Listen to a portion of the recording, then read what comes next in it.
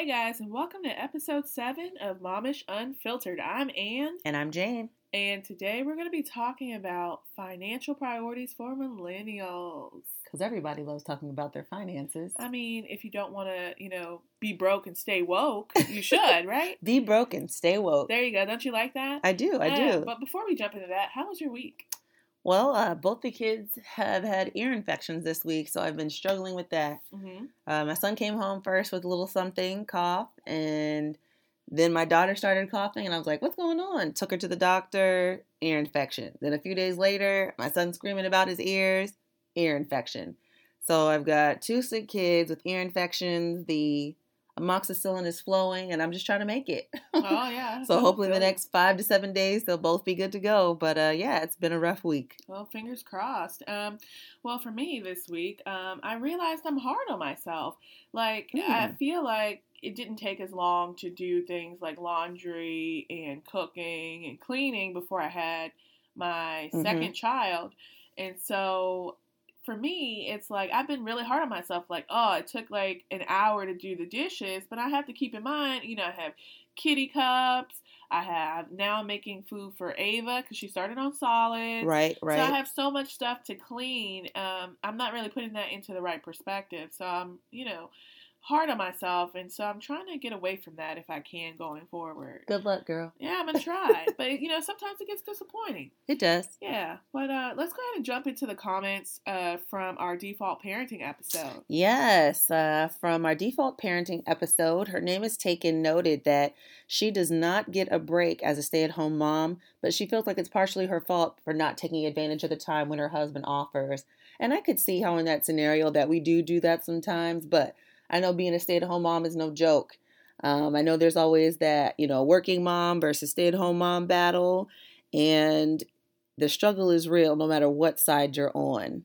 So thanks for chiming in with that. Well, can we just unofficially say that her name is Taken as kind of like an honorary member of the Momish Unfiltered podcast? She so is. She's the best. Always giving us feedback and letting us know her perspective, so we appreciate you, lady. Yeah, girl, we appreciate you. So the comment from I Am Rick Diesel says, these default parenting woes you're both experiencing, for the most part, will take care of themselves as time goes on and your babies grow towards toddler school age children. Stay encouraged.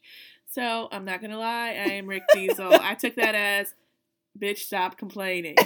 But you make a very valid point that as our kids get really older and more independent, it does get easier, because I have noticed that now that Jackson is 3, he is not necessarily as challenging, labor wise, but that behavior of his is starting to get out of control. But good point, I am Rick Diesel. Yes. Keep sounding off. Thanks for sounding off, guys. Yes. Well, let's jump into today's topic. Let's do it.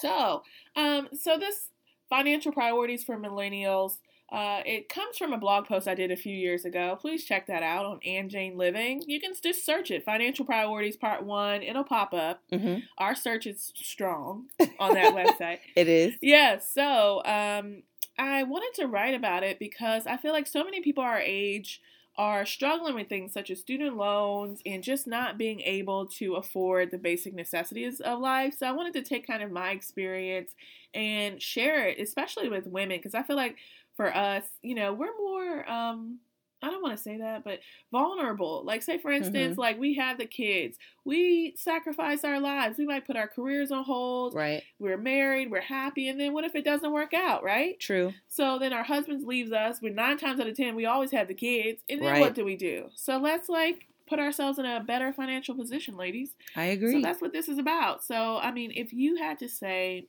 what's some of your most important financial priorities from your perspective? Well, from my perspective, as I had read through your post, I saw that you had noted that staying with mom and dad was not a very good option. That, you should try to find a place that you can afford by yourself. But I, on the other hand, say, have no shame, ladies. If you need to stay with your parents a little longer to save some money, to pay down some debt, I think you should do it. I say that because the worst thing you can do in your financial situation, especially if you're struggling, is to continue to put yourself in further debt, just trying to make it, and living paycheck to paycheck. So if you have the option, which a lot of people do not, to be able to stay with your parents a little longer, pay down some credit card debt, some student loans, and save some money to maybe make a future home purchase or whatever, definitely do it. Don't have shame. I know lots of people who are currently in that situation just because, unfortunately, jobs didn't work out or things haven't gone as they planned career-wise. So do not fret.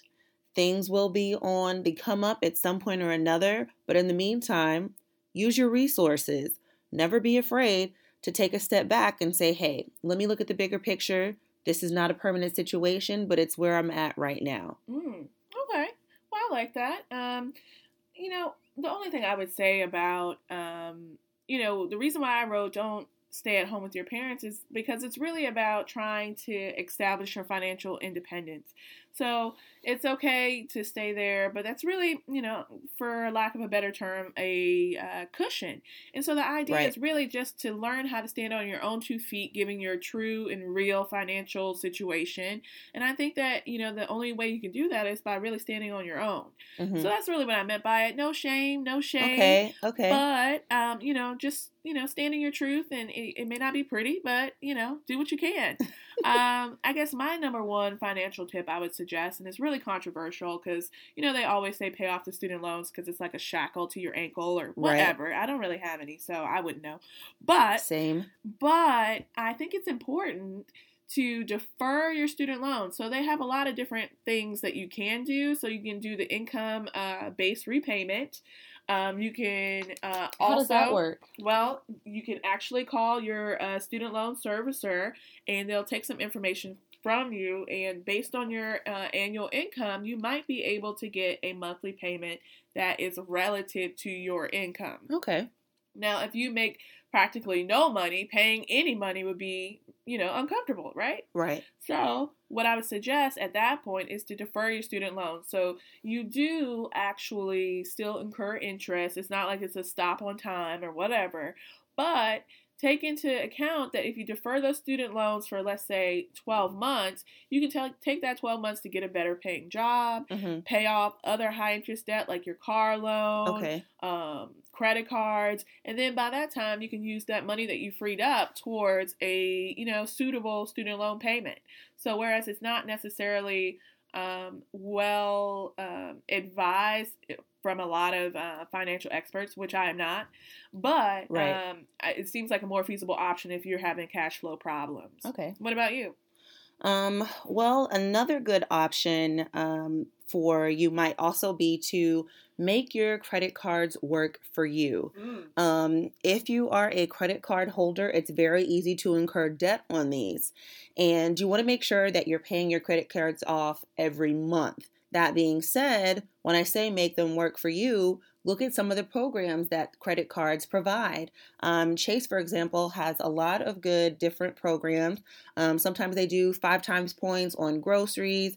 There are cashback sites, gas, travel. So, for instance, if you're going somewhere and you want to travel and you're like, if you get gas here, it's 5 times points. Let's say you fill up both cards, you spend $100 or something like that, 5 times points, you got 500 points in the bank to use towards groceries or travel or whatever have you towards the future. So I think that's something that our generation is starting to get a better hold of, but some people just aren't aware of because credit cards can be really tricky and they can be scary. Right. So I would encourage you to call your credit card company, find out what programs they have that are available to you, and find out how they work so that you might optimize your use of your credit card. Ooh, preach. Yeah, we definitely have found them to be of value to us in traveling, gas, groceries, and things like that because the more points we build up, we really have used them to purchase hotel rooms when we travel and even plane tickets. Nice. We actually used points 3 years ago when we took our big 30-year trip, and we footed the whole bill a first class trip with all the points we had built up. Gotcha. Paid no money in cash, just credit card points. So they definitely have their value and use when used properly. Nice.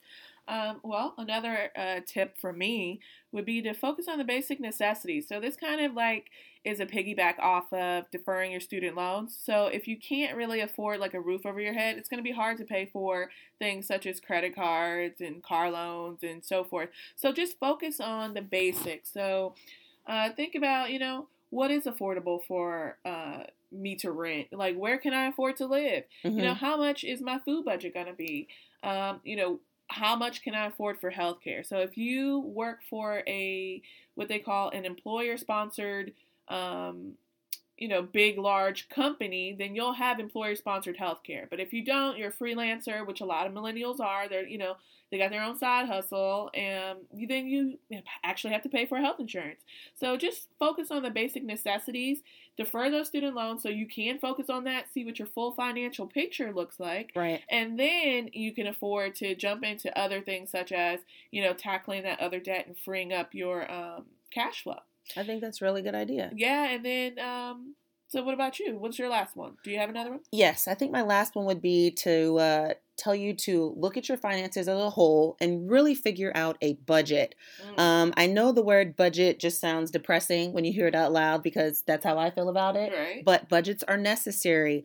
What I recommend you doing is looking at your finances as a whole. So saying, hey, how much am I paying in rent or my mortgage? What are my student loans costing? What are my utilities running me? What am I spending on food, on travel, on self-care? Look at all those various areas, childcare as well, your auto bill, and find out if there's a way to decrease those bills. Do you really need cable, for instance? I know that everyone's being hit hard with expensive internet and cable bills, but do you really need it? In our household, we've switched over to pretty much a Netflix Hulu system, so that has decreased our bill significantly, and we get internet, which obviously that cuts down on your bill by at least $100.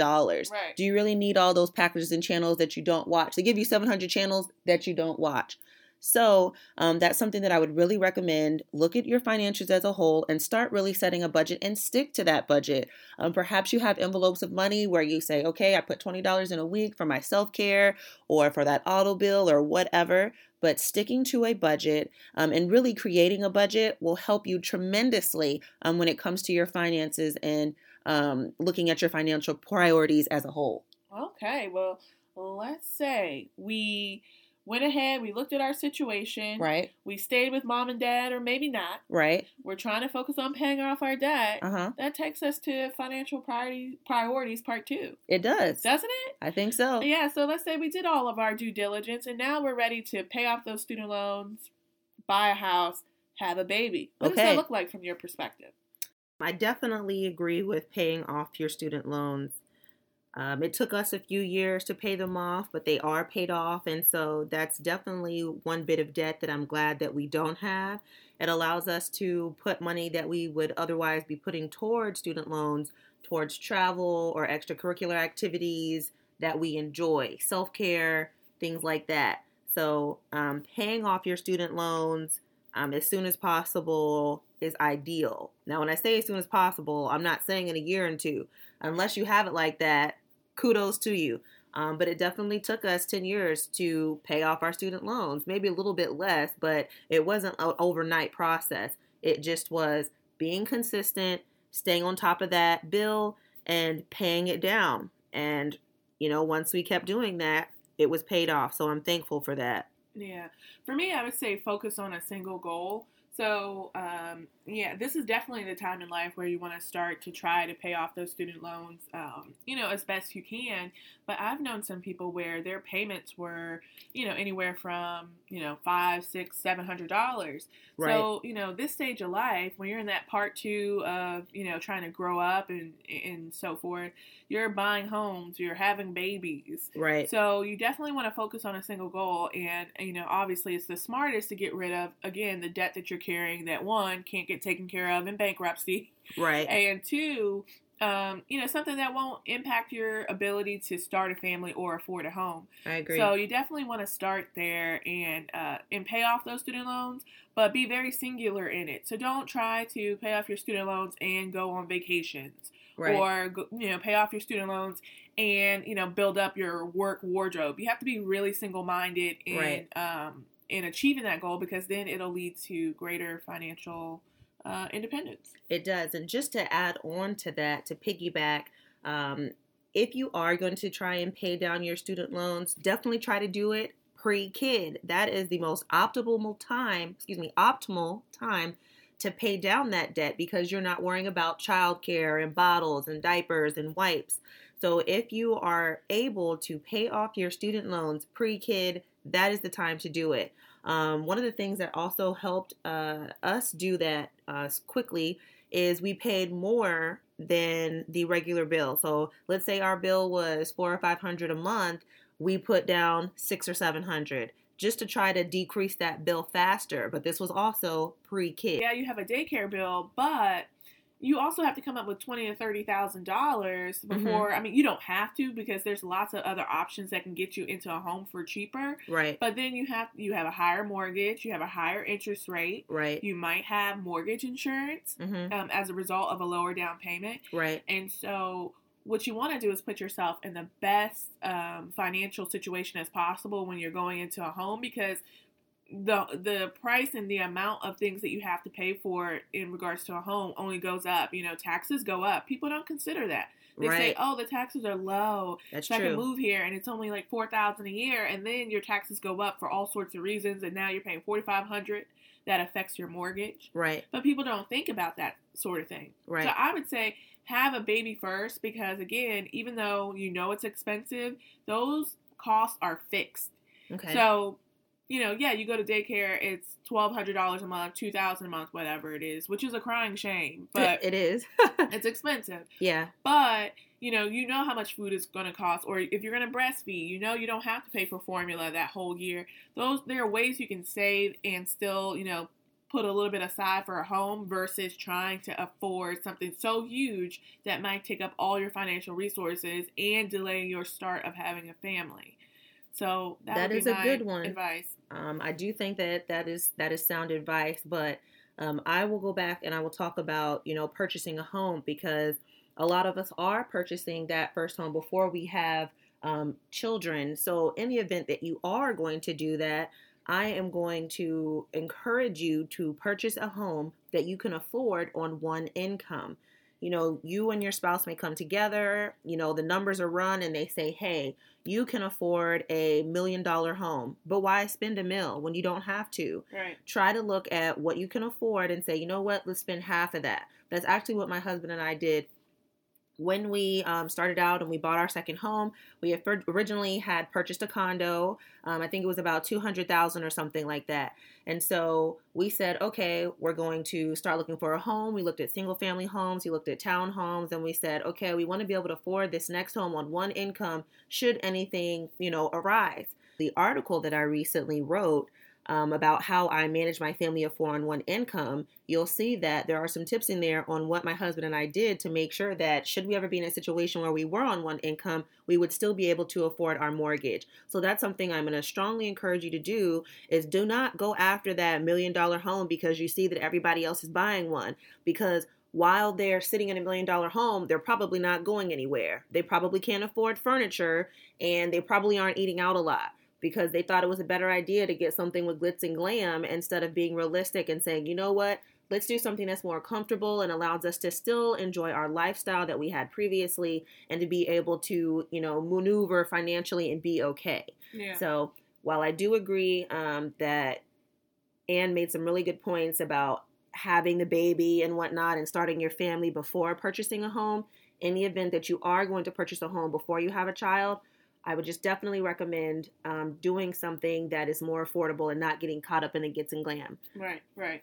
And babies are really expensive too. So again, I wanted to go back and just say, it's not like, oh, babies aren't really expensive. Like for me, I got caught up in the trap of, oh, I'm not going to spend so much on my baby. And then I turned around and spent thousands of dollars on nursery furniture. Girl. And, it's so all easy sorts to do. Of stuff. It is, because it's really, really cute. And especially with the first kid. And you're like, my baby deserves this. Like, this is my child. Right. And, the second time around with Ava, I said, okay, I learned my lesson. I'm not going to do it. And I spent thousands of dollars on her room, but it looks fantastic, which, by the way, I have to post those pictures. You do. Oh, my God. gosh, I'm I guilty know. too.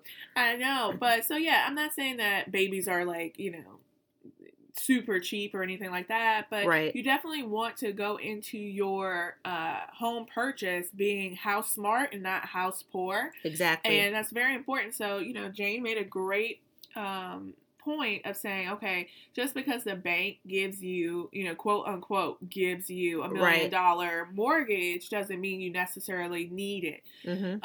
And I couldn't agree more, because the bank is not your friend. A lot of people are like, oh, they think I'm rich because they gave me, exactly. $1.5 million. They're not your friend. What they want you to do is pay more in interest. Exactly. Okay? They want you to spend $1 million. Exactly, because that way you'll owe them everything, and they will take the shirt off your back if Yes, you can't pay them. They will. So you have to put yourself in a position to say, okay, well, this is what I can comfortably afford. If life throws me a curveball, which life throws us all curveballs, it does, then I can survive and keep myself going under these conditions. So that's what you need to always walk into any financial decision thinking to yourself. But what about you? Do you have any other tidbits of wisdom? I think the only other tidbit I would offer is that if you are going to start a family, that saving before is obviously ideal. I will say that my husband and I didn't specifically save for a baby beforehand, but we were already saving. One thing we did take into account, however, is that we did our research. We made sure to find out how much daycares are in the area, so that we weren't thrown off when our baby got here and then we were like, oh my God, right, where am I supposed to get this $2,000 from for daycare? Trying to do your due diligence beforehand and research what daycare costs, how much diapers are running for these days, wipes, formula, if you're going to have to do that instead of breastfeed, because unfortunately, your milk didn't come in. And don't get it twisted. Breastfeeding is not free. It is cheaper, but you're still spending some money because you have to pay for pump supplies, stuff to store your milk in. Lots of factors that go into pumping cost money. Having a pump itself, you can spend anywhere from $100 to $300 on a pump if it's not included in your insurance. So just think about some of those things before the baby. So while Anne said that she saved before and allowed to prepare specifically, I would just say definitely save in general, but try to know as many costs as you can beforehand. Find out what car seat you're interested in or what stroller you think that you might want, so that you're not, shocked when you see the price tag later, because things add up quickly. I was still shocked, so I prepared, and I'm still shocked. It was $2,000 a month for a baby that doesn't move. Yeah, girl. Like, that's outrageous. Oh, they move. They doing something. They don't move. They pooping just and all sleep that. and poop. That's it. Yeah. So, yeah, I was shocked. But, okay, so, all right, we paid off our student loans. We bought our house. We had our babies. Now it's for that golden time of life, which, I mean... The golden years. I really call it really the boring years. I mean, what? Okay, I don't want to, like, negatively say it, but, I mean... Planning for retirement means you're old. And so I'm like, ugh. It's not that I never even imagined you're being smart with your money. So I'm like, it's kind of boring. But it's important, because you have to plan for every bit of your future, because I find that people who don't plan appropriately are like, oh yeah, I'm probably going to be dead by 65, 70, whatever. Right. But people are living longer these days. And so you don't want to be one of those people where you only plan to live to 70 and then you're like 105 still kicking it and broke. That is so true. Eating pet food. Especially so don't do that. For us, because millennials are looking like they're going to have to save their own ass. Yeah. Unfortunately, Social Security might not be an option for us. Right. So I would strongly encourage you to save. And in that same right, unfortunately, a lot of people in our community do not have accounts set up for the future, whether it be a 401 or an IRA, any type of account that will allow you to live off of it later in life once you retire. Yeah. And that's really important for us specifically as individuals and our culture, that we're not learning those primary financial priorities, and that you need to save for the future. A lot of people might not even have accounts set up for their children. Do you have that 529? Are you thinking about your child's education? And it's really unfortunate because that's something that when you started earlier, it's cheaper, it's easier on you. But if you don't start something like that until you're 50 or 60, you're really going to end up in a bad situation. So I would definitely encourage you guys to talk to your HR reps, find out who your people are for your retirement accounts and things like that, or even talk to your bank. I'm sure that they have options for you as well as for retirement planning, and really find out what your options are and what you should be doing. Have them look at your financial picture overall so that you're in a better position to retire comfortably. And can I just say too, there are a lot of calculators out there to help you with determining how much you need to save for retirement. There are. But if I could just suggest something. So, okay, I don't want to get too heavy into the weeds. I'm not a financial expert. But you know how sometimes they tell you to assume that you'll save about, or you'll earn about 3% interest, which is the standard for a trend of inflation, right, per year for your retirement account. Okay. I would say to do something very, very different and scale back. Be extremely conservative in the amount that you think your money will earn in the future. Okay. And I only say that because I experienced working at a place where the 2008, financial crisis literally had people's kids on the verge of going to college, and they're all those 529 accounts, and they had their money in aggressive accounts to earn more money and take more risk. And then when the stock market plunged, they lost all their money, and their kid was supposed to go to college in 6 months. Yeah. Or they're 6 months or a year away from retirement, and now they can't retire because a quarter of their earnings are gone. Okay. So if I could say anything, is to be more conservative about what you think your money will earn over time, which means that you need to consider contributing more to your retirement accounts,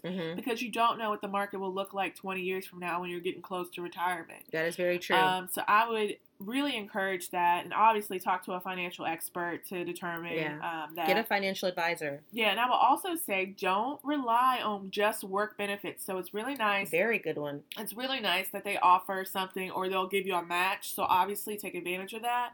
But don't say like, oh yeah, I got Social Security and this retirement account from work. Right. There are other options. You can also have individual retirement accounts that you can contribute more to in the calendar year the closer you get to retirement. Yep. So that is very important. It's also tax deductible. So talk to your tax professional. That is correct. And be really mindful of that. You need to have as many streams of income as you can, because things are getting substantially more expensive. And remember, you're saving in today's dollars for 25 years from now. So just think about how much a gallon of milk used to cost when you were little and how much it is today. Oh my God. So how much is milk going to be in 25 years? Exactly. So think about it that way. Like, how much can my money go? How far can my money take me? Exactly. Especially when I'm saving for basically a whole nother lifetime away. Yep. So that is true. Yeah. I will also say, to kind of piggyback off of that, if you are starting from scratch and you don't have anything set up currently, do not feel bad. Right. Maybe you were not as financially savvy, or no one offered you that information, or you just felt like finances are really confusing. I'm paying my bills, so I'm doing a good job. And that's fine, because unfortunately, finances can be tricky, and it's not a conversation that's easily had. But if you are starting out from scratch, I will encourage you to go ahead and just start with 5%. Do something that's really simple. Say, you know what? I'm going to put myself first, and I'm going to contribute 5% of my income towards my retirement. Go talk to that HR rep. Let them know, hey, I haven't been contributing. Also ask them, like Ann mentioned, hey, do you all match? Is there anything that my company does for me with my retirement that I should know about, or I otherwise wasn't aware? And I say that because when you start a new job anywhere, they inundate you with so much information on day one when you're in processing that it is overwhelming. You go home with all this paperwork and you really probably don't look at everything. Right. I'm guilty of it myself. Yep. So if you have not set up that account, go to your HR rep, talk to them and say, hey, I really wanted to follow up with you. I'm not sure that I have the right things in place with my retirement situation. Who should I talk to about that? And really just start with 5%. And the reason I say 5% is because you need to kind of start feeling what it looks like with your money seeing that money gone. And really, had to go to a direct deposit account, you won't even miss it. That $100 or $200 that just slips away, you will adjust. And that's why I encourage a 5% to start with, so that it doesn't feel so hard all at once. Right, and then you'll be able to look and see, wow, in 12 months, look what I've saved from doing just that little bit. So I would definitely encourage you to start there. I think the last little tidbit that I would offer as well is just possibly have another money source. I know that we have these jobs and we do this 9 to 5 and whatnot, but you should really start considering having another business where you can have another stream of income.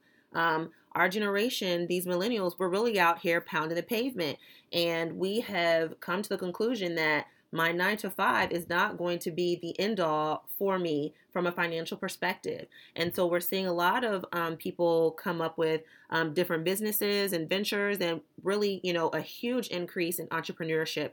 So if there's something that you do well, basket weaving, maybe you braid hair, I don't know, maybe you're a graphic designer, hone in on those skills and put yourself on Etsy or put yourself out there, period, so that you can really develop another stream of income to support you and your family later in life, or even right now. Right. Because even a little bit of money every month always helps if it's from somewhere else. So I would just definitely encourage that. Yeah.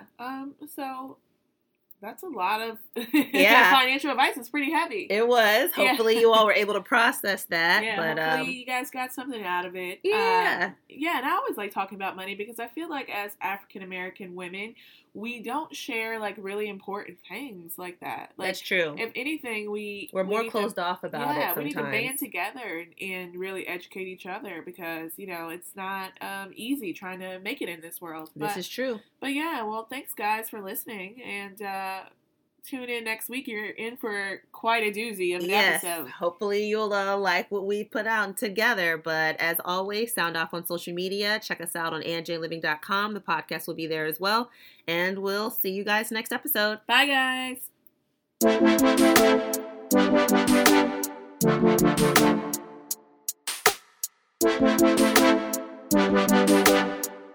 guys.